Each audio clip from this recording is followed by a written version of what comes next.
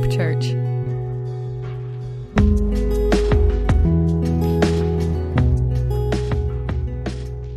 Continuing our study through the book of Matthew, we started last week with chapter 1.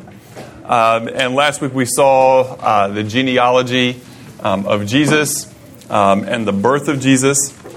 And this morning we were going to continue the story.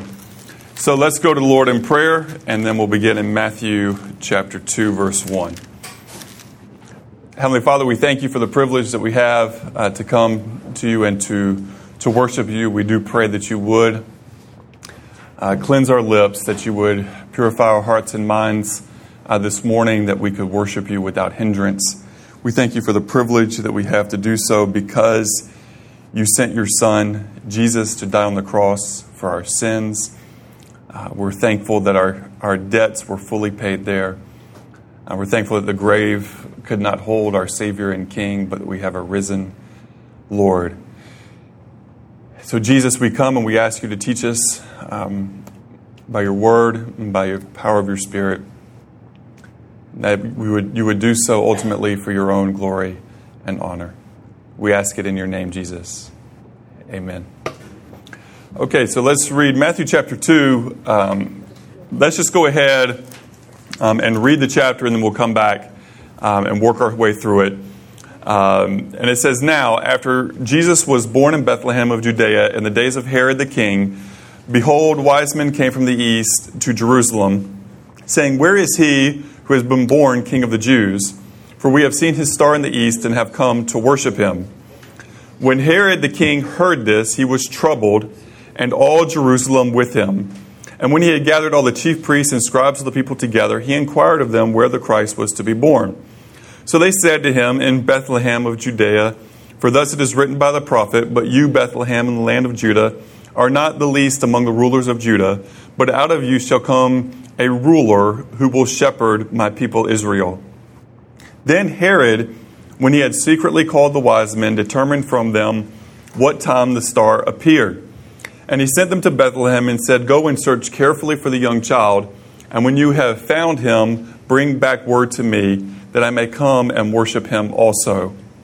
When they heard the king, they departed, and behold, the star which they had seen in the east went before them, till it came and stood over where the young child was. And when they saw the star, they rejoiced with exceedingly great joy. And when they had come into the house, they saw the young child with Mary his mother, and fell down and worshipped him. And then when they had opened their gifts, their treasures, they gave and presented these gifts: gold, frankincense, and myrrh.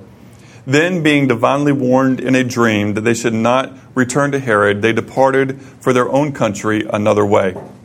Now when they had departed, behold, an angel of the Lord appeared to Joseph in a dream, saying, 'Arise, take the young child and his mother, flee to Egypt, and stay there until I bring you word, for Herod will seek the young child to destroy him.'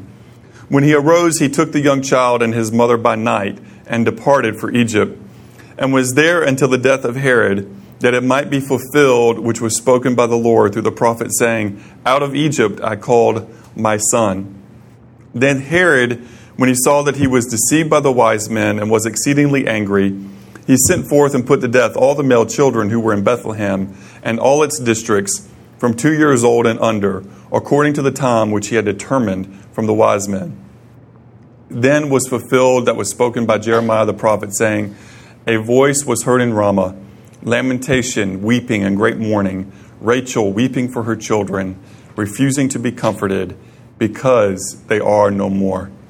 Now when Herod was dead, behold, an angel of the Lord appeared in the dream to Joseph in Egypt, saying, 'Arise, take the young child and his mother, and go to the land of Israel, for those who sought the young child's life are dead.' Then he arose, took the young child and his mother, and came into the land of Israel. But when he heard that Archelaus was reigning over Judea instead of his father Herod, he was afraid to go there. And being warned by God in a dream, he turned aside into the region of Galilee. And he came and dwelt in a city called Nazareth, that it might be fulfilled which was spoken by the prophets, 'He shall be called a Nazarene.'"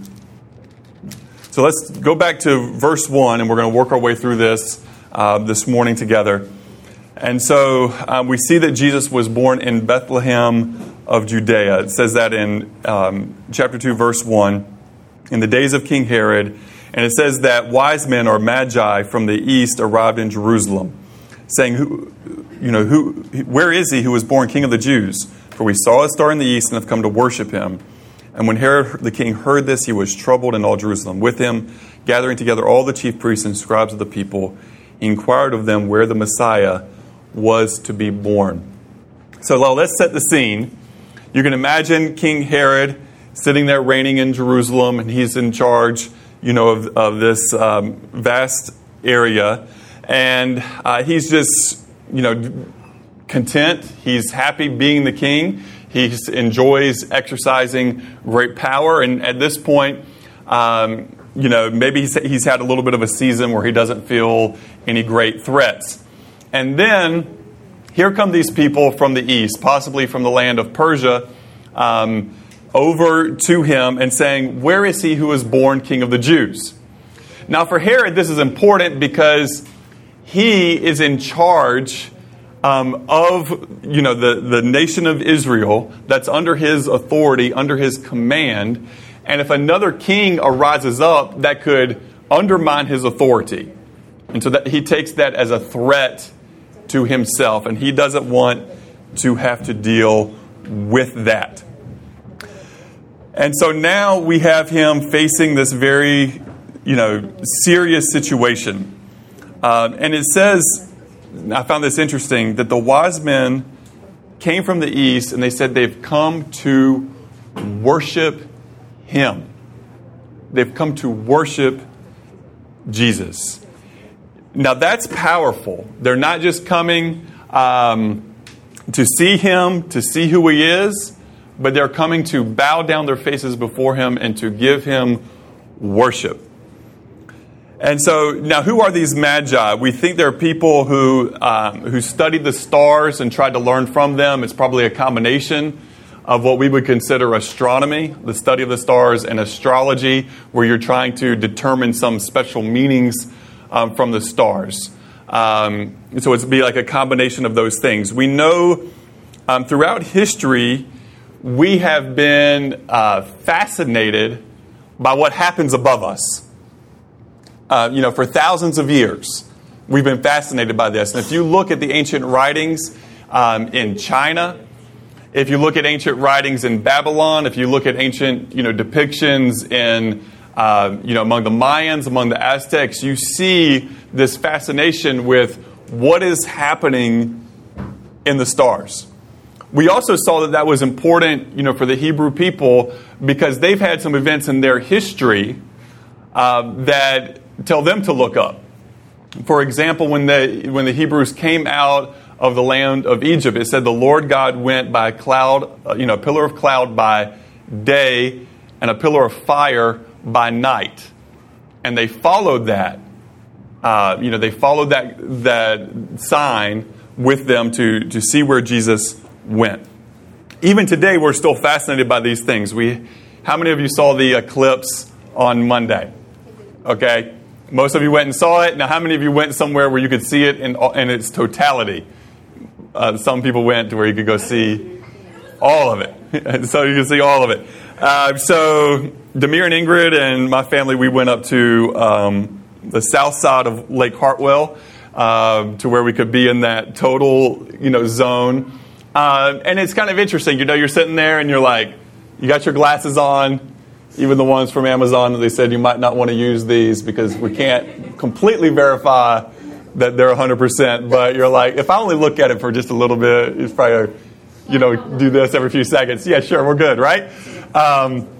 So we're looking up, and you can see it moving across. You check every, 5 or 10 minutes, and it's a little more, the sun's a little more covered, and you're like, this is all right.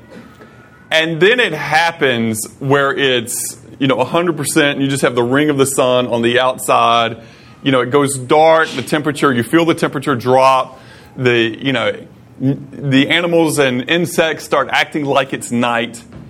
And you're like, now this gets your attention. This is cool.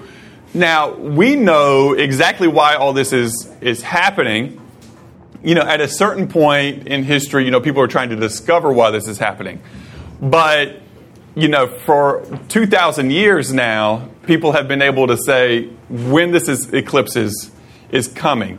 The lunar eclipses for a long time, that was much easier to figure out. More of the earth is covered in those, and the pattern is a little bit easier to decipher. But even for 2,000 years, people have been able to accurately predict the path of solar eclipses without computers. Humans have been really intelligent for a really long time because God made us intelligent. He made us wise, and He made us curious so that we would seek out how God made things and what He did. And so it's natural for us to have always been, fascinated by what happens above us, the movement of the moon, the movement of planets. And, the interesting thing, though, is what so often happened is that instead of worshiping the one who made these things, they would worship the object itself, as if it itself had some divine power. And so that's the problem, that can happen when we misunderstand and worship the creation instead of the one who created it, the one who set it all into motion.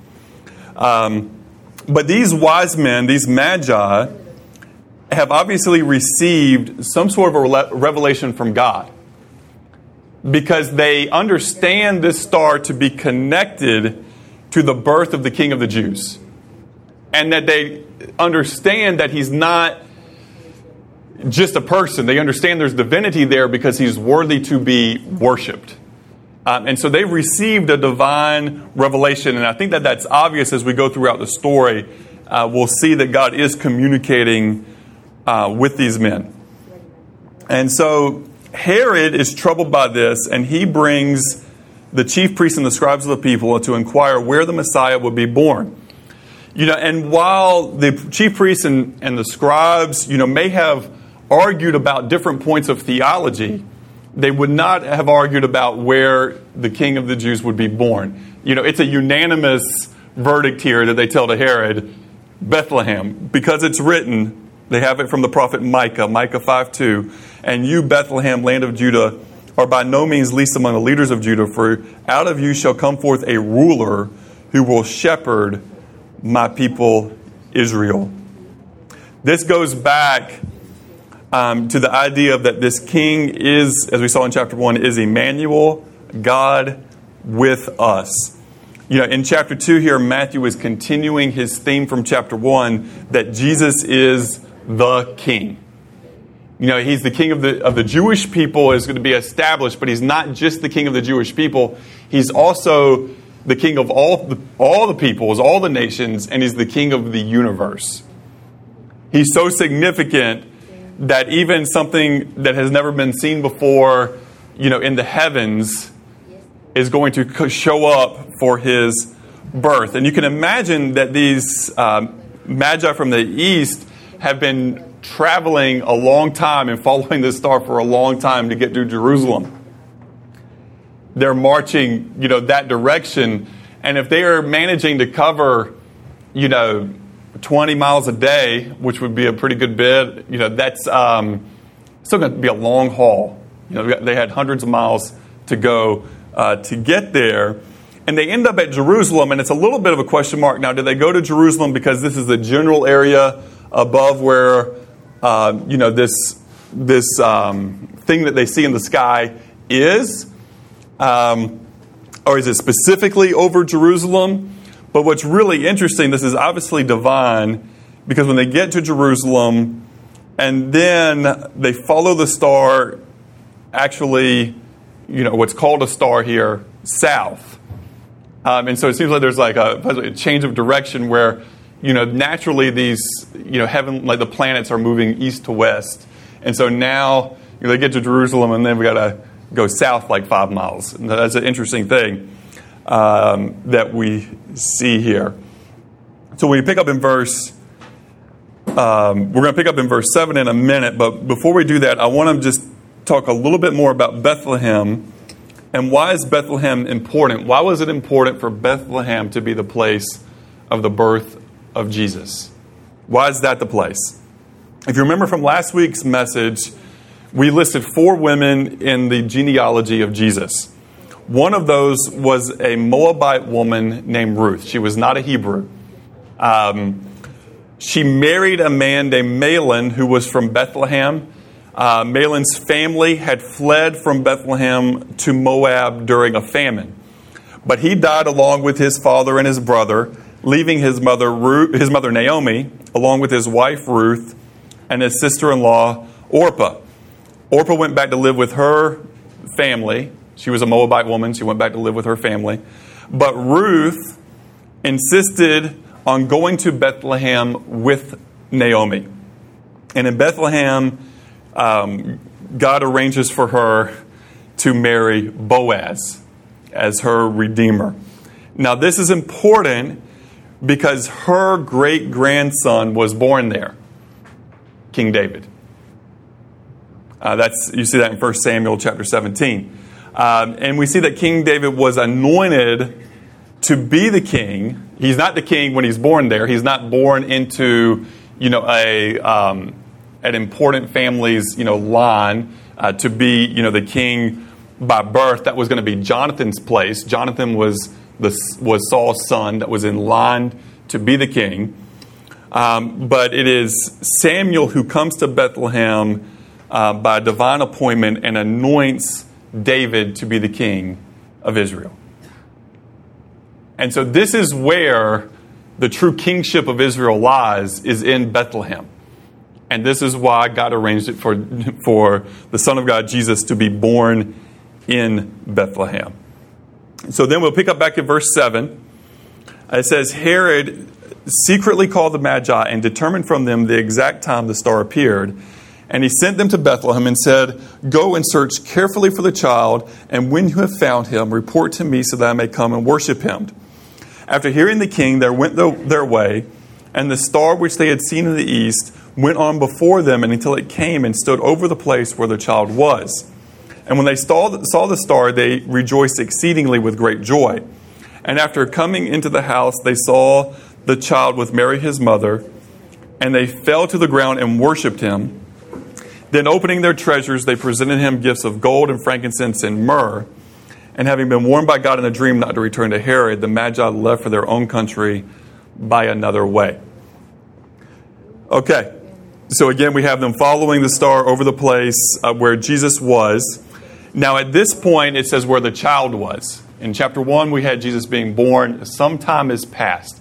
We know ultimately from this chapter that Jesus is older than an infant, but he's less than 2 years old. We can say that without a doubt. We can't say with confidence, well, he's 3 months old, he's 6 months old, he's 9 months old, he's a year, 15 months, whatever. We can't say that with confidence, but we can say he's not an infant because there's a different word for infant than there is for child, and this is the word for child, and that he's less than 2 years old. Now, what we see the Magi do when they worship Jesus is that they fall on their faces. They fall before him to the ground and worshiped him. Because he is the true king over everything. And this is the normal response throughout the Gospels when people come to recognize that Jesus is the Savior and that Jesus is the King, that he is the Lord Jesus Christ. He is the King, Savior, King.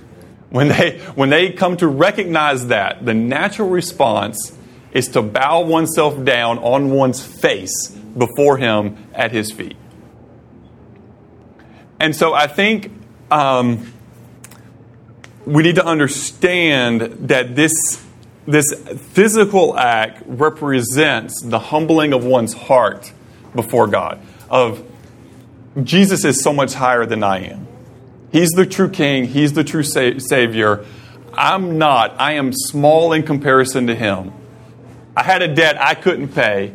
I had, my own sin that Jesus died and paid for at the cross. I'm not the king. He is the king. I'm not the Savior. He is the Savior. And we bow ourselves before Him. So the question then is, what should we expect today when someone comes to know Jesus? What should we expect when those of us who know Jesus come together to worship Jesus? You know, it might not always be the physical act of literally getting on one's face or knees, but based on what we see throughout the Scriptures, that's certainly not a bad thing to do. Certainly not a bad thing to do. Because sometimes with that physical act, we get our hearts and mind in the right place of where they need to be. But hopefully also, because there are times when our minds and our hearts are in the right place, that's our natural physical response. And I think that can go both ways. But sometimes I think that should be the actual, literal, physical response to what we understand in our minds and hearts about who Jesus is and who we are and how awesome and great He is, that we literally would, be on our faces before Him.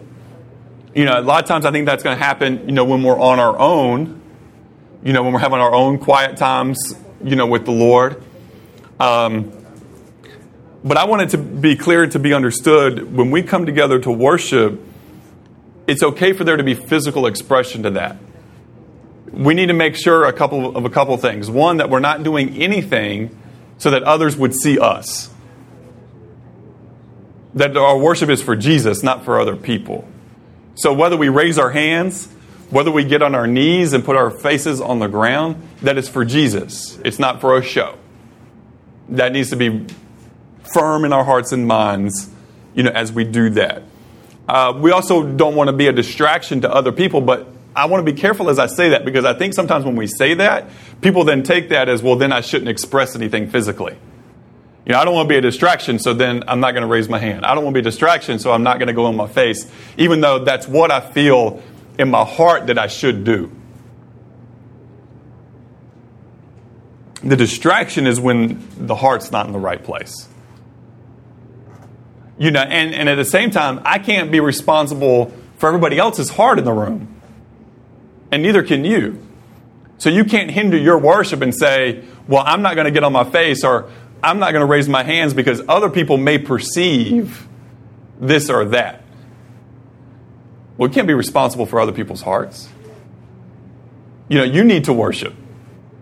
And the more people we have truly worshiping God in the room, the more that's going to encourage other people in the room to truly worship God. Because what I think that we want to avoid is just coming together to sing songs. This isn't a chorus.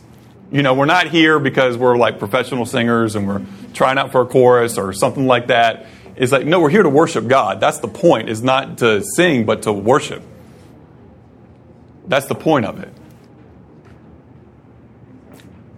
But it needs to truly be of the Spirit and not something that we just work up emotionally. The mind still has to be involved. Our minds still have to be engaged. It's not something where, you turn your mind off and you go into this trance-like, state where then supposedly you're truly worshiping when you're in that. No, that's not right. God made us, intellectual, and yes, we want to be led and controlled by and driven by the Spirit of God, but we are still cognitive agents in that process. Like we're still engaged in our minds and in our hearts in that. There's not a point where you just quote unquote lose control. I don't think that that's like a true worship that we see in the Scriptures. Okay, but so we balance these things. But if there's no emotion, then I have to question: do we really get what Jesus has done for us? Because if I truly am entertaining the ideas in my mind and heart of who I am and what Jesus has done for me and how much He's loved me and how great His sacrifice has been for me, then that should naturally well up some emotions within me. And if it doesn't, then that's not a good sign for any of us. It could mean several things. It could mean something in us still hasn't been healed, that's been broken, that we don't know how to engage emotionally like we should. And so we need God to heal that part of our lives. or it means that we're not actually that connected with him at that particular moment in time. And that's obviously not a good thing, so we want to get reconnected with him in our fellowship. But there should be some emotion to it. So I think that we want to avoid is if there's no intellect with it, that's a problem. If there's no emotion with it, that's a problem. If there's nothing, physical about it, that's a problem. Because when we see in the scriptures, involves a physical response to the true and living God. God gave us our bodies for a reason, and our bodies are designed to worship him. Like God made it so our bodies can bow down before him. He gave us the human physical capacity, for that. Like there's a reason that your body was made in such a way that you can lift your hands and praise, to God. That you can fall on your face before God. He didn't just give you your body solely for the purposes, of work or being able to eat or the other things that we do with our lives, play sports, whatever. He also gave us our bodies so that we can use them in worship of our God. The totality of who we are. And he made us physical beings. Even we're told in the scriptures that we would even receive at some point a new body. Well, if the body wasn't important, then we would just be, spirits without any sort of physical body in eternity. But God made us as physical beings. That's part of who we are. And so when we're around the throne of God, what do you see in the book of Revelation? You see people singing and praising. You have to use your body for that. You see people falling on their face before Jesus. You have to use your body for that. These are physical things that we still are going to have. So anyway, let's move along. As they are worshiping him, Herod, he wants to know. Now he lies. He's not above lying. He doesn't mind lying. He lies because he wants to know who Jesus is, so that baby can be destroyed. He wants to kill Jesus. He wants to kill any potential king of the Jews. That's his desire. And he wasn't above killing anyone who would get in his way. He actually had some of his own wives killed. He had some of his own children killed. So, he's not a good dude, and he's not afraid to use his power as he deems is best for himself. He's an egoist, narcissist. He's above everything, right? So that's, he has a mindset of kill or be killed, and he's totally willing to be the one who kills. He doesn't have a problem. He doesn't have a problem with it. So he commits murder multiple times. It's also neat that when the Magi fall at the feet of Jesus, they give three things. Now, from this, people will take, we have three wise men, right? You see the little figurines on the, when you have the little nativity scene at Christmas time. We have no idea. There might have been three. I don't know. Don't care that much. There might have been 2, 5, 10, 100. Who knows? Okay? But they brought three gifts, three types of gifts. They brought gold, they brought frankincense, and they brought myrrh. Now, there's a reason that these three specific things were brought and not three other things. So gold is for a king. It's worthy of a king. Frankincense, the priests would use in their offerings to God. Your essential oils, yes, for those who are. Okay, I had to say it. Myrrh as a burial spice. Now, y'all start giving me myrrh, and that means bad things are about to happen. Is what you think. So anyway, so those are the three things that are given. That's not a normal gift, but it shows that he's going to die. That's the anticipated outcome from when Jesus is born, is that he was born for the purpose to be our sacrifice, to die on the cross for our sins. And that he would be buried, and that he's going to rise from the dead. But in that, we have gifts for a king, gifts for a priest, and gifts for a sacrifice. And only Jesus, our Savior, can be all of these. He's the only one that can simultaneously, at the same time, be the king, be the priest, and be the sacrifice. No one else can do this. He's unique in all of history in this regard. So notice it says, being warned by God in verse 12, that the Magi do not return to Herod, but they go back for their own country a different way than they came.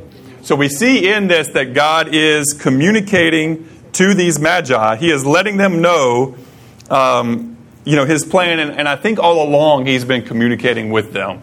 That they've been having dreams and visions of where they're to go, why they're to follow this star, to understand it has to do with the King of the Jews. Like they are given certain pieces of information along the way. They're not given the whole story at the beginning. God could have done that, but in some ways he's slowly revealing himself to them, and he is giving them opportunities to be obedient, to exercise their faith. So they exercise their faith when they go to Jerusalem, when they go to Bethlehem, when they bow down and worship. Now when they take this information and go a different way out and don't go back to Herod, they are exercising their faith in God. God is communicating with them, and that's proven, their faith is proven by their obedience. Faith is always proved out by obedience. If we believe God has told us to do something, and we believe Him, then we will want to follow through with that and do what He's asked us to do. Okay, so verse 13. Now, when they had gone, behold, an angel of the Lord appeared to Joseph in a dream and said, "Get up, take the child and his mother and flee to Egypt, and remain there until I tell you, for Herod is going to search for the child to destroy him." Ultimately, I believe we see 4 dreams that God reveals something to Joseph in. So get up and take his mother, take the child, flee to Egypt. Now what's cool is that through the Magi, God had provided all the resources that were necessary for that journey to Egypt and possibly, for their stay there. Now Joseph, being a noble, just dude, probably picked up some work when he was down there, and, he would want to do that to provide for his family. But God, provided for him ultimately. Through the wise men, God provided those resources that they would need. And so understand that when God tells someone to do something, God's going to provide the resources or the opportunity to acquire those resources in order to do it. God's not going to ask you to do something. God's not going to say, "Be obedient to me," and then when you do it, just completely hang you out to dry to where you're not actually able to follow through. If God asks you to do something, He's going to provide one way or another. He's going to provide the resources or the opportunity you need to get those resources. We know that Joseph was a carpenter by trade. Good thing about being a carpenter is that they would have been needed, in any culture, wherever you could go. He would have been able to pick up, work as he needed to. But we want to remember his ultimate reliance, even for an opportunity for work, would come ultimately from God, not from himself. So verse 14, so Joseph got up and took the child and his mother while it was still night and left for Egypt. Notice that immediate obedience that Joseph has. He doesn't wait around. He has a dream. He wakes up from his dream and he's like, "Baby, you got to wake up, get the child. We're loading up our stuff. We're out of here. We're moving." And he left for Egypt, and he remained there until the death of Herod, and this was to fulfill what had been spoken by the Lord through the prophet. "Out of Egypt I called my son." It's from Hosea chapter 11, verse 1. So verse 16, when Herod saw that he had been tricked by the Magi, he became very enraged and sent and slew all the male children who were in Bethlehem and all its vicinity from 2 years old and under, according to the time which he had determined from the Magi. And then that which has been spoken through Jeremiah the prophet was fulfilled. A voice was heard in Ramah, weeping in great mourning, Rachel weeping for her children, and she refused to be comforted because they were no more. That's Jeremiah. Verse 18 is from Jeremiah chapter 31, verse 15. So we've already talked about Herod. He was willing to kill his own children, so certainly he doesn't have a qualm about killing other people's children. And this did fulfill a prophecy that was given it says Rachel weeping for her children, because Rachel was considered, mother of Israel, and she was buried nearby in near Bethlehem. And so that's a poetic verse there, to explain the sadness and the mourning, of the people. It's really sad to, consider. Some friends of ours from Hannah's school, they have a son who's the same age as Hannah, and he has a degenerative, disease that's going to progress worse and worse until, he dies, and he's 6 years old. And so I'm sitting there looking at him and looking at my daughter Hannah and thinking, our situations could have been, reversed. That could just as easily be my child as his child. It's not genetic. It's just one of those things that happens. There's actually only 100 other cases in the whole world that have the same condition of this particular child. And so, having dinner with them about a week ago, that kind of hit me, and just thinking about that, like, that's heavy. And that people sometimes, deal with, even a young child. One of Claire's co-workers had a baby that died. And you think of the sadness and the mourning that comes with that. Well, now, when those things that are, because of a sickness, because of some sort of infirmity, that's one thing. But to have somebody come, rip your child from your arms and slaughter that child in front of you is a whole nother level of weeping, of sadness, where it says, refuse to be comforted. What you think about in those situations, like how long would it take to recover from that? I mean, ultimately, you don't recover. I mean, it's like, you don't really recover from that. Like you can get on to normal life at a certain point and back to some of the normalcy, but that's always there. It's never going to actually leave. That experience isn't going to leave a person. And so, it's a terrible thing that these people went through. Extremely sad for us to read about, and we need to recognize, even today, our need for justice in the world, because this is an unjust ruler making an unjust law that ultimately results in, these small children dying. That's a tremendously awful thing. And so, for those of us who have any ability to give any voice to freedom in this world, we have a responsibility. I think throughout the scriptures, we have a call to do so. We're told to stand up, for the poor and for the oppressed, for those who need help. Now, what I would be interested to know that we're not told in this story is, what did the religious leaders at this time, did they protest? Did they go back to Herod and say, you asked us these questions, you told us these things, and we are, angry, and we're willing, even our own doubt, in our own anger and sense of justice, we're willing to sit here and say, kill us. Do we have any sort of scene like that? We're not told. We don't know. What we know later, in the Gospels from the most of the Pharisees and the scribes and religious leaders at this time, is that they were more concerned about their particular self-interest. And I think we need to take a lesson from that. The true people of God throughout the Scripture and throughout history have always been willing to lose everything. Those who have been the closest to God. Let me put it that way. I'm not saying that those who weren't willing to sacrifice everything aren't followers of God, but without a doubt that those who, for the name of Jesus, for the name of God, throughout the Scriptures and throughout history, who have been willing to lose their lives or to lose everything, lose all their possessions for the Lord, have been the ones who've been serious about following Him.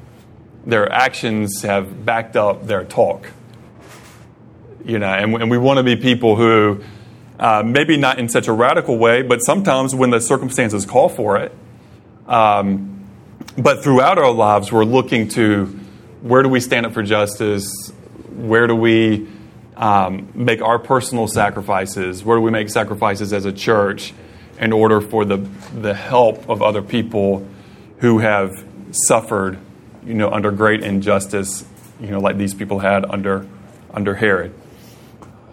But let's go on with the story, and we'll conclude as we finish in verses 19 through 23. It says in verse 19 that Herod died, and behold, an angel of the Lord appeared in a dream to Joseph in Egypt and said, "Get up, take the child and his mother, and go to the land of Israel. For those who sought the child's life are dead." So Joseph got up, took the child and his mother, and came into the land of Israel. Now, that's very general, the land of Israel. It's a lot of options, a lot of different cities and towns, small villages, small places one could live in. But it says in verse 22, when he heard that Archelaus was reigning over Judea in place of his father Herod, he was afraid to go there. Then being warned by God in a dream, he left for the regions of Galilee. So his initial thought was, I'm going to go back home. I'm going to go back. And Bethlehem wouldn't be a bad place to be. It's like he can go to Bethlehem. His family's from that area. That's why he was going there in the first place when Jesus was born. But, his family's from this region. He's not far from Jerusalem, so he can get work, as he needs it. Even if he makes things as a carpenter, he can take those into Jerusalem to sell them. It's a place where he's not going to have a hard time providing for his family. It's a pretty fertile, area. It's easy to grow things. It makes sense to go back home. But there's a problem with that. Herod had several sons that were given different places to rule over. And Archelaus was given the region of Judea in place of his father Herod. And that was bad news because he took after his father's brutality. He was also known for being a very brutal ruler. And so God warns him in a dream, and so with that, he's like, okay, don't go there. So he goes to Galilee, and he ends up living in Nazareth. Now, it's interesting, it says, this which was spoken through the prophets, he shall be called a Nazarene. It's important that it says prophets there, because you don't find a specific verse. It's not a direct quotation of a verse that you find in the Old Testament. He shall be called a Nazarene. But in general, it's viewed that the prophets, saw that he would come from there. There's several different ideas there from Isaiah 11:1. Coming from Jesse's roots, the word for roots is similar to the word where we get Nazarene. But there's also just the idea that Jesus would come out of a lowly place or a despised place. And that's several times given in the prophets. And it reminds us in John chapter 1, verse 46, Nathanael says, "Can anything good come out of Nazareth?" When he's told, we may have found the Messiah, is Jesus the Nazarene, is like, can anything good come out of Nazareth? And that was a question, it was a legitimate question, because at this point, the Romans used the town of Nazareth as an outpost. They had, their garrison, their military might, some of it was stationed there, and that was welcomed by the people who lived there. And so people from there were viewed as traitors, like they were, linked up with the Roman government, and they would be viewed as those Israelites who were more nationalistic as, you're a traitor, you're wrong. If you're born in that place, or if you're from that place, I don't know if we can trust you. You're naturally going to be on the outside as a not good person or as a bad person. So that's Nathanael's question. Can anything good come out of Nazareth? I mean, that's a legitimate question that he's asking. It's legitimate in his own mind, at least. Because his perception and the perception of the people is, that's not a good place to come from. So here concerning the Messiah in chapter 2, we have three prophecies fulfilled concerning the Messiah, that he would be born in Bethlehem, that he would come out of Egypt, and that he would be called a Nazarene. Now, can you imagine before Jesus is born, the prophets, or not the prophets, but the scholars, the chief priests, the scribes, sitting around and kind of putting this all together and going, I just wonder how the Messiah is going to be born in Bethlehem, come out of Egypt, and be called a Nazarene. Wonder how all that's going to happen. And here in this chapter 2 of the book of Matthew, we see how all that happens. We see how God did all of that in His plan. And the response of that is it's giving more credibility as Matthew is writing for a largely Jewish audience that Jesus truly is the King. He is the Messiah that has come to save His people and ultimately to save all people who would be like those from the east who came from Persia, who came and bowed down and worshipped before Him. They worshipped Him as the true King. And so that's ultimately what I want to take from this is here already in the book of Matthew, we see, you saw it multiple times in chapter 1. While he's writing to this Jewish audience, he's also taking away, even from the very beginning, some of their nationalism and showing them, hey, you've got, this Moabite woman who's important to this story. You have this woman from Jericho who is important to the story from this other place.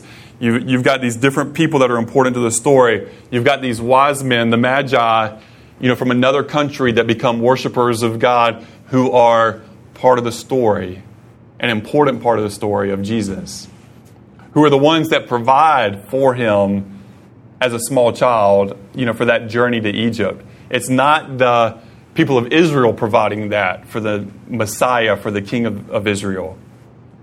But it's outsiders, would be viewed as outsiders, as those perhaps viewed by some as not worthy. Now, they're not getting the not worthy part from the Old Testament, from their scriptures. They're getting that from their culture, that has become very nationalistic and has perverted the scriptures. Okay, so they have these ideas in their head that aren't right, and Matthew is chipping away at those. Subtly, slowly, along the way, he's taking it away, so by the end of the book, he can finish with Jesus saying, go into all the world and make disciples of all the people groups. But at the beginning, even in the story of how he's telling the story, and there's much more that could have been written, but what he includes for a reason. And he's setting Jesus up as king, and he's of everything, of king of the universe, and he's chipping away at that nationalism. And he's showing them that when Jesus is the true king, like anybody who wants to come and bow down and worship Him can. And it doesn't matter where you're from. It doesn't matter your ethnicity. It doesn't matter your language. It doesn't matter, male or female. It doesn't matter anything but do you acknowledge Jesus is the true king, is the true Savior? That's the question. And then what's your response to that? If you intellectually agree with that, what is the response from your heart? And I think that that's such an issue today that we have in the southern part of the United States of America, is that people intellectually will acknowledge, yes, Jesus died on the cross. Yes, He even died for my sins. Yes, He rose from the dead. Yes, He is God. Yes, He is all these things. But if you go to, do you fall on your face? Have you ever, or will you now, fall on your face, literally, physically, and submit yourself to Him and say, Jesus, you are my Savior and King, and I am nothing in comparison to you. You are everything. And since you're my King, I'm going to seek to obey you with my life.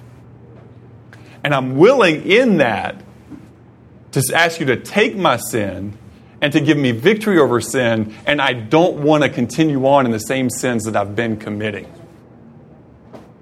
Now we're talking about a different thing. Now we're talking about a different thing altogether, because we've gone to something that's just an intellectual acknowledgement of the facts to something that requires a submission of oneself and a putting aside of other things in order to follow Jesus. Now it costs something. A gospel where people can, intellectually agree with who Jesus is and continue on in their life with nothing changing isn't the gospel of the Scriptures. It just isn't. There's always the response throughout the Scriptures of the falling on the face, of surrendering, of Jesus, what do you want me to do? If that acknowledgement that Jesus is the Savior and that He is the King isn't followed by, Jesus, what do I need to do to follow and to obey you? Like if that, maybe not like immediately, but as we see like days and weeks go by, if that response isn't there of how do my life need to change to line up with that of my Savior and King, then I think we have to acknowledge that it's very likely that was just an intellectual agreement with an idea, but it didn't go beyond that. And so that's why Jesus tells us to make disciples and not, He doesn't say make converts. He doesn't say just try to get people to say a prayer and then be done with it. But it's this process that, that true belief is going to result in a process, and we have a responsibility to help people in that process to grow and to become more like Jesus. That's what God's asking of us.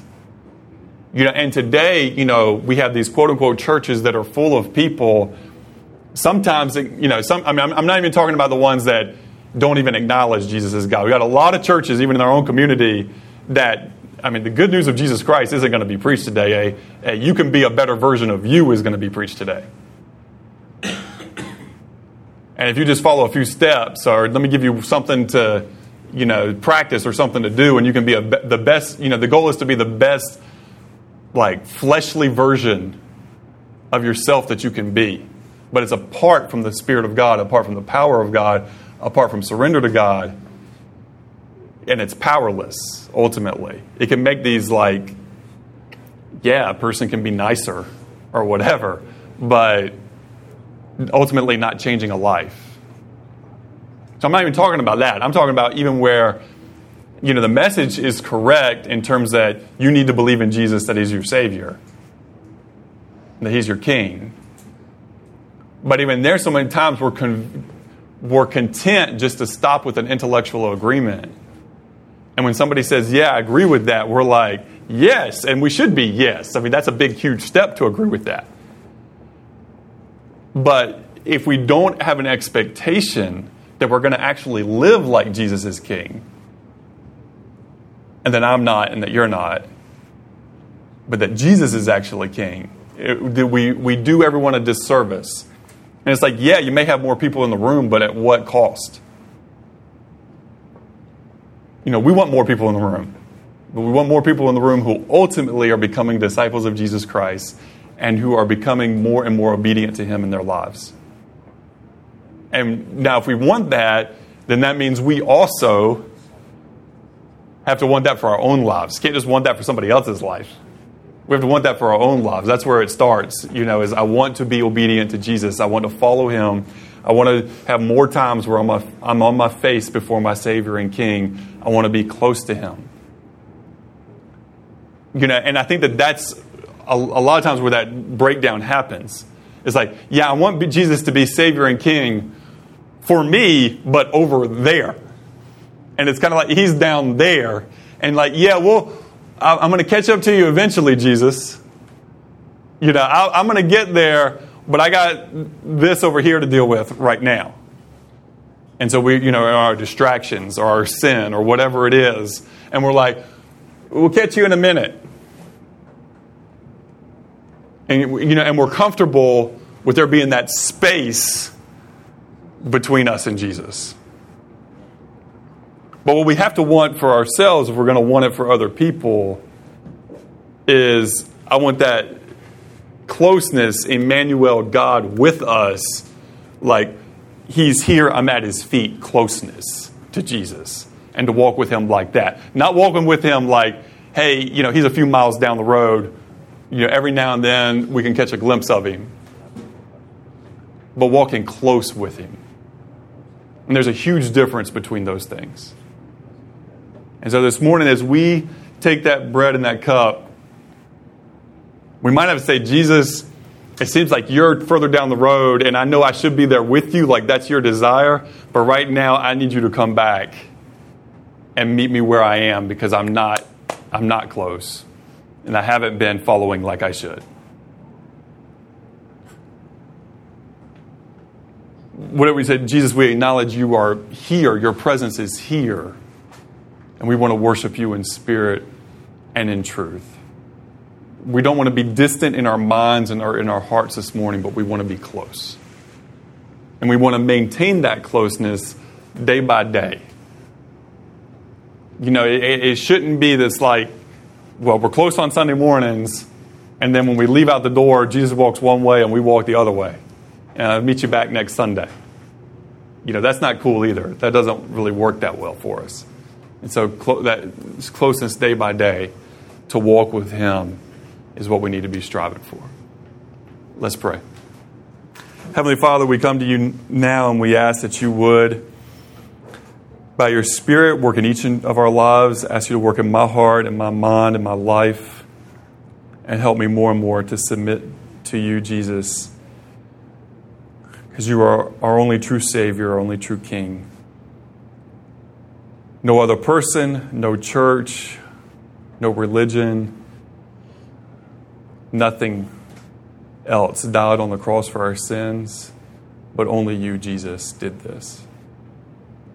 So may our allegiance be to you above all else. As we take the bread and cup this morning and celebrate and give thanks, Jesus, for what you've done for us, Lord, help us to do so authentically, in your spirit, in truth, with our minds, our hearts, our bodies, the totality of who we are, engaged in that. Draw us close to yourself, we pray, dear Jesus. Hold us tightly, we pray. And help us to be obedient and to follow you. To love you, but not just in our words, but also in our actions. Even this week, we ask it, dear Jesus. In your precious name we pray. Amen.